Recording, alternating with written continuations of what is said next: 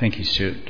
Right at the beginning, just so that you're aware, for those of us that might like to, you know the sheets that we sometimes get that you can fill in the gaps and things like that, there are some of those available up the back there, and we'll make sure that there's a couple of dozen. Andrew is flashing them about there. If you want to take a moment to go and grab one, there are certainly pens and pencils up there available too. This sheet will apply for this week and next Sunday. So 2 Sundays sheet, if you like to take notes that way, they will be available. And if we run out, we'll make some more for next week. So welcome to 40 Days in the Word. It's already here and on us. And the process, and if you look at your In Touch this week, apart from a week off where our brother Raph will be bringing the word about the end of August, this process in 40 days in the Word goes right through into the beginning of October. So it's a fairly intensive time in that sense, in that we'll be sitting with this for some time. And the heart of our 40 days in the Word journey will be what we do in our small groups. We're going to be looking at how to unlock the Word of God for yourself. The program is actually running a little bit in tandem. What we do on the Sundays will not actually necessarily be hooked in directly to what we do in our small groups through the week. And they kind of collaborate with each other, the two different things. What you'll be doing in the home groups, and somebody have been saying, that first home study was a little bit hard to get my head around, because the method of meditating on the Word was a word by word. So if you have a verse and then you think about, for God so loved the world that he gave his only Son, that whosoever believes in him should not perish but have everlasting life, then you go back and you kind of pick on a word like for. and explore that in your mind. And somebody said, that was doing my head in a bit. That was a tough one. But over the weeks, we will look at a whole range of different ways of studying the Word, meditating on the Word personally, reflecting on the Word. And there's bound to be something in there that will really click and connect with each one of us in terms of what really works for us. That first one sounds like it comes a little bit out of the contemplative tradition, where the contemplative spiritualities in the body of Christ would spend perhaps a whole day or even days and weeks meditating on a very tight, short passage of Scripture and just allowing the Holy Spirit to take them really deep into it. There is a DVD Bible studies, and that's really terrific. Now, and the other thing, sorry, Bill, somebody's talking to me. The other thing is, if you haven't already signed up, and you might not be wired up for the internet, but if you sign up for the daily devotionals, they are fairly important in the overall scheme of things. There's I think 40 different pastors involved in putting those devotionals together, and they'd be worthwhile. You can sign up and either get it sent as an SMS or an email to your phone or your computer, and the information on how to do that is in your In Touch.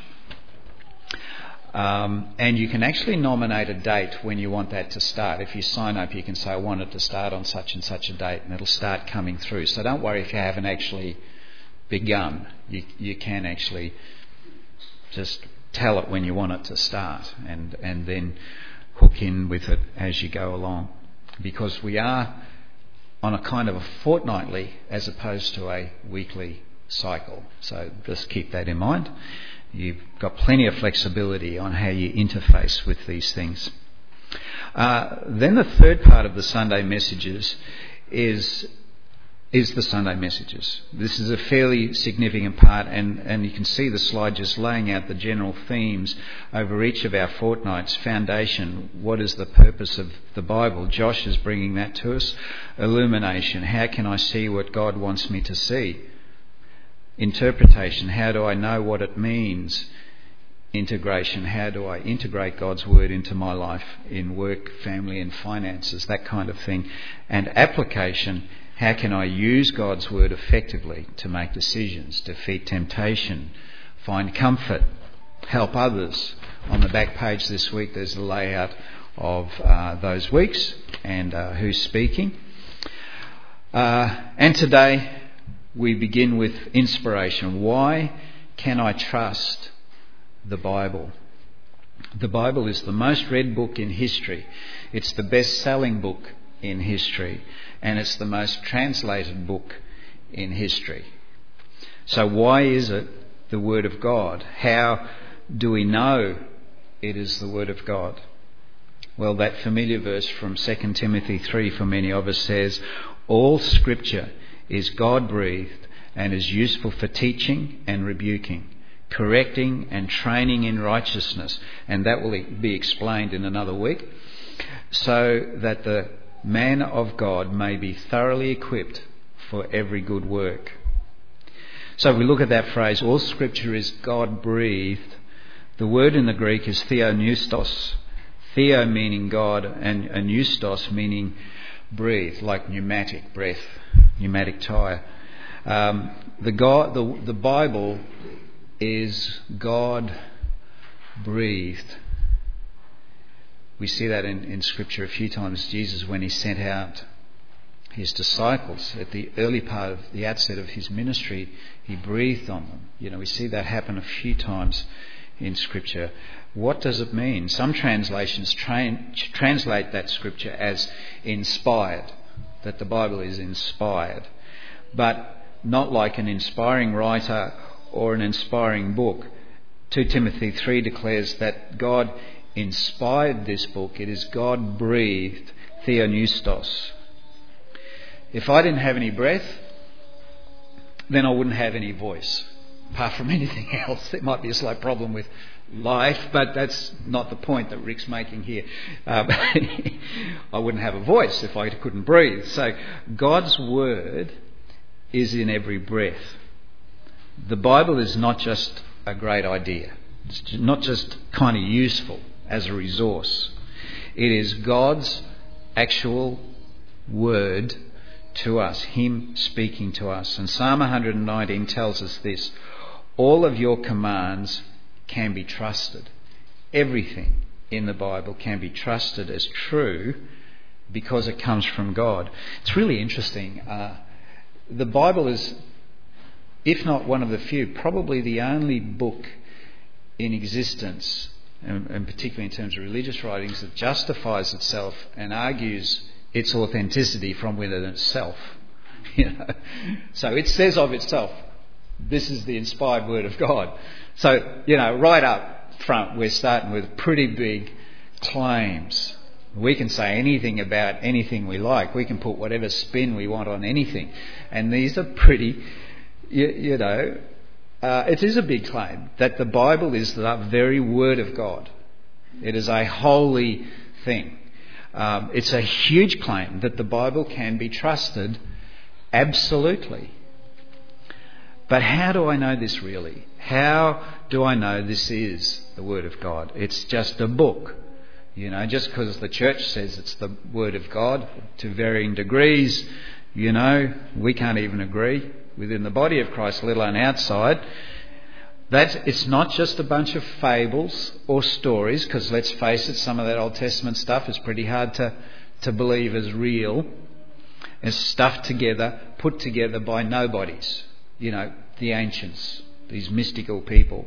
Actually, I wonder how many of us have really actually asked that question.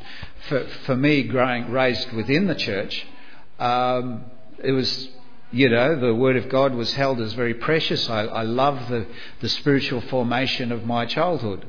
And the Word of God was absolute. And life was black and white as a consequence, because, it was our guide for life. It was a wonderful, wonderful thing. We live in a culture, unlike, say, even in America, where to a certain extent, to start to approach people about the claims of Christ, we actually have to also get them across the point apologetically, in a sense of helping them to understand why we might put so much trust in this book. Whereas in some other cultures they readily accept that as a kind of a foundational thing for their society. But how many of us ask this question, can you and I personally, can we trust the Bible? We have people saying, some of this is just story, some of this it's all about interpretation, and that's absolutely true, and we look at that more closely in the weeks to come. How can we say that absolutely everything that we see in the Catholics have a slightly different Bible to us. Some people argue about whether Philemon should be in the Bible or the Song of Solomon should be in the Bible. How can we trust this? And it's a pretty essential question to ask if I'm going to study it, let alone purpose to live by it. Time magazine thought this was such an important question. It put it on its front cover twice. Here's one. Sorry, mate, I'll just drop that down a bit for you. You told me. You did say it, didn't you?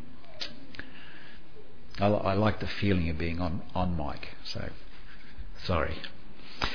This was a cover that Time magazine said, how true is the Bible? How true is the Bible? Time magazine embraced that, engaged that. It's a good question. How about this other one that they've done? Is the Bible fact or fiction? So it is out there. People, particularly in a kind of a vaguely Christian context, do live their lives and journey along, and we have people saying, well, the Bible says this, or we shouldn't do that, and we're against this, and we stand for that on the basis of what we believe the Word of God is saying to us. So people are asking these questions. We're going to look today, to start off 40 Days in the Word, on inspiration. How do I know I can trust the Bible? There are 7 reasons, and we'll begin to cover them today, and I've actually orchestrated 2 endings to this message. So if we're doing okay for time, we've had a bit of a late start today. If we're doing okay for time, we'll go to the proper ending that I've inserted. If not, we'll go to the earlier one. So just let me know when we get to where you think we should end. I can trust the Bible because, first one, it is historically accurate. That's an interesting one, but it is historically accurate. It's not just religious writings about doctrine or theology or morals or ethics. Yes, it is all of those things. We have the wisdom literature and the law, but the story, the narrative in it about people and time and place is historically accurate. It's actual history, real people, real places, real time.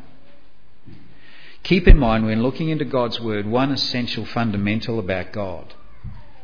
God cannot lie. God can't deny himself. God can't lie because God is truth. The Bible says this in Hebrews 6:18. It is impossible for God to lie because God is truth. Just going to go a little bit sideways here, mate.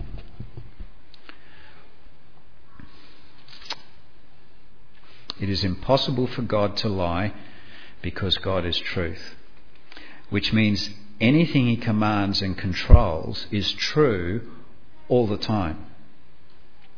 And that is why the universe runs true all the time.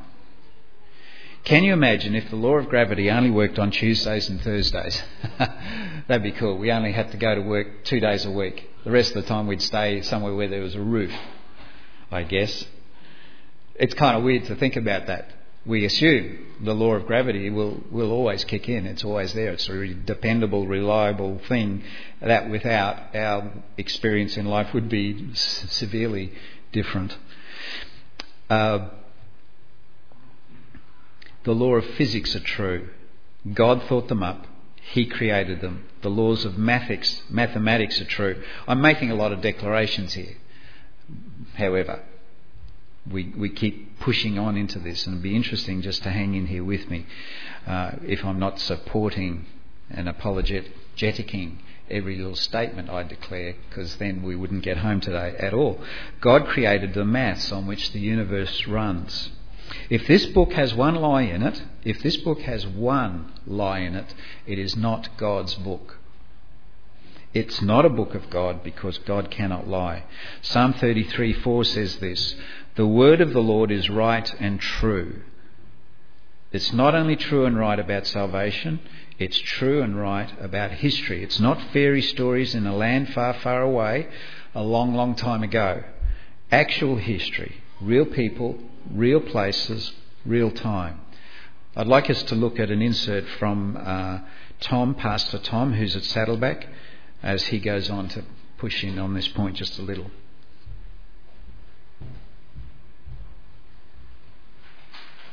So how do we know that the Bible's historically accurate? Well, by the same way you know any other history is accurate. You just go by the tests of good history. For instance, one of the ways that you test good history is it from eyewitness accounts? An historian would go in and say, is this written down by somebody who saw it, or is it secondhand or thirdhand, or is it a legend written down 100 years later? The Bible is primarily eyewitness accounts. That's why it's good history. Moses was there when the Red Sea split. Joshua was there when the walls of Jericho fell. The disciples of Jesus stood in the upper room, sat in the upper room, and saw the resurrected Jesus appear. And then they wrote down what happened, and we read about it. Matthew was there, and he wrote it down. John was there, and he wrote it down. Peter was there. He told a guy by the name of Mark. He wrote it down in the Gospel of Mark. And Luke talked to all of them, including Jesus' mother, and heard about what had happened. So it's eyewitness accounts of what had happened. Now, the other test of history by which we know the Bible is accurate is the extreme care with which the Bible is copied. You may have heard people say, I'm sure it was right when it was first written, but it's been passed down generation after generation. All these changes have come in. You ever heard that? If you hear that, someone hasn't taken the time to study it, to look into it. Because when you look into it, you find out the extreme care with which the Bible is copied. The Old Testament copyists, the scribes, when they would copy these scrolls from one to the other, they would copy it like we would copy a Xerox copy. It had to be exact. And they had this long list of rules they had to go by to make sure that it was exact. Rules like when they had a scroll, it had a specified number of columns throughout it, so it would always be the same. And the length of those columns always had to be from 48 to 60 in length. And it always had to be exactly 30 letters wide, so they could always check it out. To make sure that it was always right, they had this rule that you had to copy letter by letter and not word by word. So that, on your phone, like it does text prediction and sends the wrong word to somebody, the word you didn't want to send. They wanted to make sure that didn't happen, so they could only copy letter by letter. And they went by these tests to make sure that it was right after they copied it. They knew in a book how many letters of the alphabet were in each book. So, for instance, like our letter A, they would know that there were 1,653 A's in this book. And if it had 1,654 when they counted it, they threw the scroll away and they started over. They were so exact. They knew the middle letter of the first 5 books of the Bible, the Pentateuch. They knew the middle letter of the whole Old Testament. And after they copied all of this, they would go to that middle letter and count forward and backward. And if it didn't come out exactly the number it should, they'd throw it away and they'd start over. That's how exact they were. There's a lot of ways that we can see that they're exact. But one of the ways we can see is through something called the Dead Sea Scrolls. We've all heard of those. What's so significant about the Dead Sea Scrolls? Well, the Dead Sea Scrolls were written about 100 years before Jesus. And they have in them copies of all of the Old Testament books, except Esther, all the other Old Testament books. When we found those scrolls, the earliest copies we had before that were from 900 years after Jesus, of many of those books. So there's this 1,000-year gap. All of a sudden we get to check out how much change came in those 1,000 years. You want to know how much? About 5%, and that was almost all in the spelling of words, the spelling of names. Over 1,000 years, those copyists were proved to be right as they copied again and again and again and made it right. It's another proof of the historical accuracy of the Bible. Another proof is in archaeology. You look at archaeology and it proves again and again that the places and the people and all that the Bible talks about are true. It's not fiction. You can go and find these places. We've dug up these places. The Areopagus where Paul was, the theater in Athens where there was this riot, we've dug them up. We can see them today. The pool of Siloam where the blind man was healed, portions of Herod's temple. All these places that are talked about in the Bible, they've dug them up. We can see them. The book of Acts is all about historical accuracy. Luke, an historian as well as a doctor, as he wrote the book of Acts, he talks about 54 cities, 39 countries, and 9 different islands, complete historical accuracy. One of the great things about how archaeology works with the Bible is how it's again and again shown that actually the Bible is more accurate than our ideas of history. There's been many times when we've had an idea of what's historical, and said, well, the Bible must be wrong, and the Bible's proved itself to be right. For instance, for a long time, historians said, well, we're not sure that guy named Solomon lived in the Old Testament, and we're certainly sure that he didn't have horses like it talks about. They only had camels back then, so that can't be right. Until at Megiddo, they discovered one of Solomon's chariot cities with thousands of stalls for, guess what? Horses. So the Bible was proved right. One of the greatest, probably the greatest example of that is an empire called the Hittites. There's this whole empire called the Hittites talked about in the Bible that was not talked about anywhere else. So for centuries, historians said the Bible just made it up. Until in the early 1900s, a professor by the name of Hugo Winkler discovered at Bogoskoy 10,000 clay tablets at the capital of, guess what? The Hittites. Now everyone believes in the Hittites. In fact, during the break in the game today, you can go on Wikipedia and you can read about the Hittites.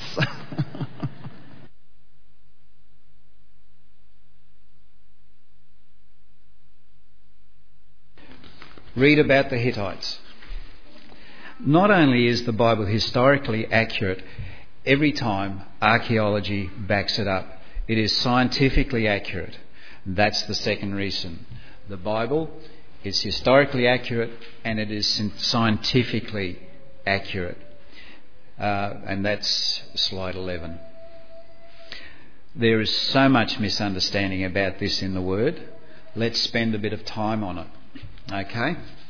So we've got a fair slab to cover. So hang in there with me, because it's really kind of interesting. Really. Somebody who says the Bible is scientifically inaccurate has never studied the Bible. God established the laws of science so that it would be illogical for His Word to contradict the laws of science. Once again, we're making big claims. The Bible is not a scientific textbook. Obviously, you don't study the Bible to build a rocket. The Bible doesn't use scientific language. But the Bible never gives bad science. Not once in over 1,600 years in which this book was written does it give bad science. In fact, the more science discovered, like Pastor Tom was saying, the more it reinforces biblical truth. Johannes Kepler, the famous mathematician and astronomer, said, "Science is simply thinking God's thoughts after Him." Science is simply thinking God's thoughts after Him. In other words, God established the laws of physics and then we discover them. God established the laws of biology and then we discover them. God established the laws of mathematics and we discover them. One reason we know the Bible can be trusted is because it is scientifically accurate. And the reason it's accurate is because the laws of the universe were placed there by God. Truth never changes. But guess what? Science is constantly changing, isn't it? Most of us have grown through our lives with unprecedented scientific advancement. Those of us that lived in the 1900s, man, we have seen the scale of knowledge increase like that. You know, do you remember, those of us who are old enough to remember black and white television, do you remember watching that man land on the moon at school with all the TVs set up on the box, you know, these fuzzy black and white pictures being transmitted from the moon? And Stu, you were talking about, thank you for geekdom, you were talking about those amazing pictures being sent back from Pluto. And I can still remember watching this really fuzzy, bad black and white screen of this guy in kind of glossy white landing on the moon or walking on the moon. Wow, what a great way to spend a day at school. It's fair to say that the science textbooks that I had at school would no longer be used today. We used to buy last year's textbooks off students. Well, it's unbelievable. Nor is there much science in them taught. Much of the science, what I comment here is that much of the science that was taught then is not actually believed today. Have you ever gone to a garage sale and seen the computer books that are really, really like 20 cents? Who wants a 5-year-old computer book? I mean, you know, it's unbelievable. In fact, in medical science, you can't even wait long enough really with computers books, I don't think, until they become retro or vintage. There's really no point, you know. Things that were once considered healthy to digest now causes cancer, we're being told. Stuff that was once fine for a pregnant woman to take, now 10 years later, it's not fine. Science constantly changes. The Louvre Museum in Paris, they tell me, has a world-class library. There's a section in the library that has obsolete science books. There's a whole section for old, bad science books in the Louvre. And it holds the equivalent of over 5.5 kilometres of useless books. That's a lot of old science. Scientific facts of 1,500 years ago were disproven 1,000 years ago. That which we believed 1,000 years ago was rediscovered and disproven 750 years ago. What we believed 25 years ago, we don't believe today. What might they tell us this coming week that we were told last year is true, but now is no longer true? Rick makes this quote in that vid that we saw a part of. He said, if you had been reading the Bible 1,000 years ago, or 700 years ago, or 500 years ago, what the Bible says would not have matched the science of that day anyway. Doesn't matter when you're in the Bible, it would never have matched because science actually wasn't up to date. God has complete understanding and perfect knowledge even when we don't. And His rules, His laws, His frameworks never change. The Bible says in Psalm 148, let every created being, that's the whole universe, give praise to the Lord, for He issued His command. God set these rules in motion. The laws, the thermodynamics, the laws of physics, they all came into being. He established them forever and ever, and His orders will never be revoked. That's Psalm 148. The second law of thermodynamics, Rick says, doesn't work today and then work tomorrow. It doesn't kind of work like that. It always works. It is always true. And the thought occurred to me, facts always change. Have you noticed that? We've got the facts on this, and facts are always changing, but truth never does. If you've got truth, it never changes. It can't be truth if it changes. Facts may change, truth doesn't. Quote Rick again. Oh yeah, I said pretty cool in brackets here. In 1861, there was a very famous book that came out called 51 Incontrovertible Proofs that the Bible is scientifically inaccurate, in 1861. It's a very famous book, 51 Incontrovertible Scientific Facts that we know, back in 1861, that the Bible does not agree with. And it shows that the Bible is scientifically inaccurate. The problem is that today, 150 years later, you can't find a single scientist on the planet who would agree with any one of those incontrovertible facts. It's just so badly out of date and so inaccurate. They have all been disproven by science. Truth does not change. One of the proofs that we know the Bible is not simply man-made is what's not in it. If this were a human book, you would expect it to be filled with scientific facts of the day, but they're just not there. They're not in the book. For instance, for 1,000 years, people believed that the earth was flat. Common one, isn't it? Then Copernicus and Galileo and Columbus came along and people realised the world was round. It's a sphere. It's a ball. Not a single verse in the Bible actually says that the earth is flat. There's imagery and stuff, as you know, but not a single verse declares that the earth is flat. Not one. In fact, it says the exact opposite. 2,600 years ago, 2,600 years ago, in the Bible, the prophet Isaiah declared, God is enthroned above the sphere of the earth. Always remember that one. My grandfather quoted it all the time. Long before anybody knew it, written before anybody believed it, the Word of God declared a truth. Just a verse there in the Bible. The earth is round. For thousands of years, people believed that the earth was held up by something. For instance, the Greeks believed the world was held up by that giant called Atlas. Do you remember that? Part of the Bible was written in Greek, but no giant Atlas ever appears in any of the Bible. Surely he would have got there somehow, but no, he's not there. For thousands of years, the Hindus believed that the earth sat on the back of giant elephants.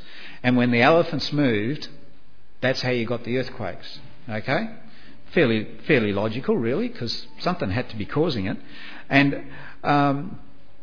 But some people might say, well, but what were the elephants standing on? Well, apparently the elephant stood on the back of a giant sea turtle, and the giant sea turtle stood on the back of a giant sea serpent. This is very ancient belief, but this is what we believed. The giant sea turtle stood on the back of a giant sea serpent who swam through a cosmic sea. That was the prevailing belief in the world for hundreds, if not thousands of years. People believed that the earth was held up for something. It's not in the Bible, even though the Bible was being written during that time. Why? Because the Bible leaves out the lies. The Egyptians were brilliant. They built the pyramids. They were masters of architecture, engineering, astronomy. But ancient Egypt believed that the earth was held up by 5 pillars. So they bought into the earth being held up by something, flat earth being held up. Moses, as Pharaoh's grandson, was schooled in all the prevailing wisdom and science of the ancient Egyptians. Yet not once in the Pentateuch, the first 5 books of the Bible which Moses wrote, do you find that the earth is held up by 5 pillars. Why? I mean, think about it for a minute, wouldn't you? If it's the norm, if it's the prevailing thinking, if it's the science, wouldn't it kind of just get in there somehow? Wouldn't it filter in somehow? Just without thinking.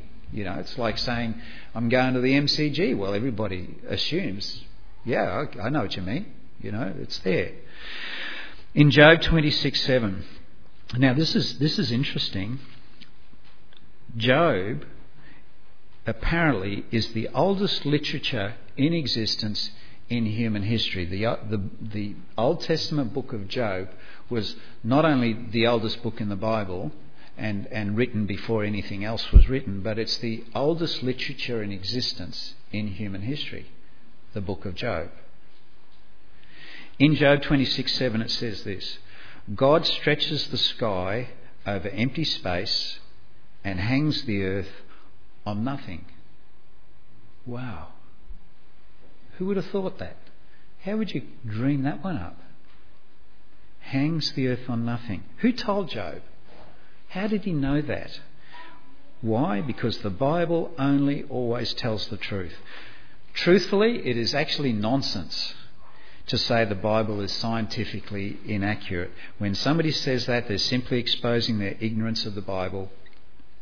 For years it was accepted, science, that there were about 1,000 stars in the universe. Would you believe this? And I'll need to wind this up, I guess. And that the stars could be counted.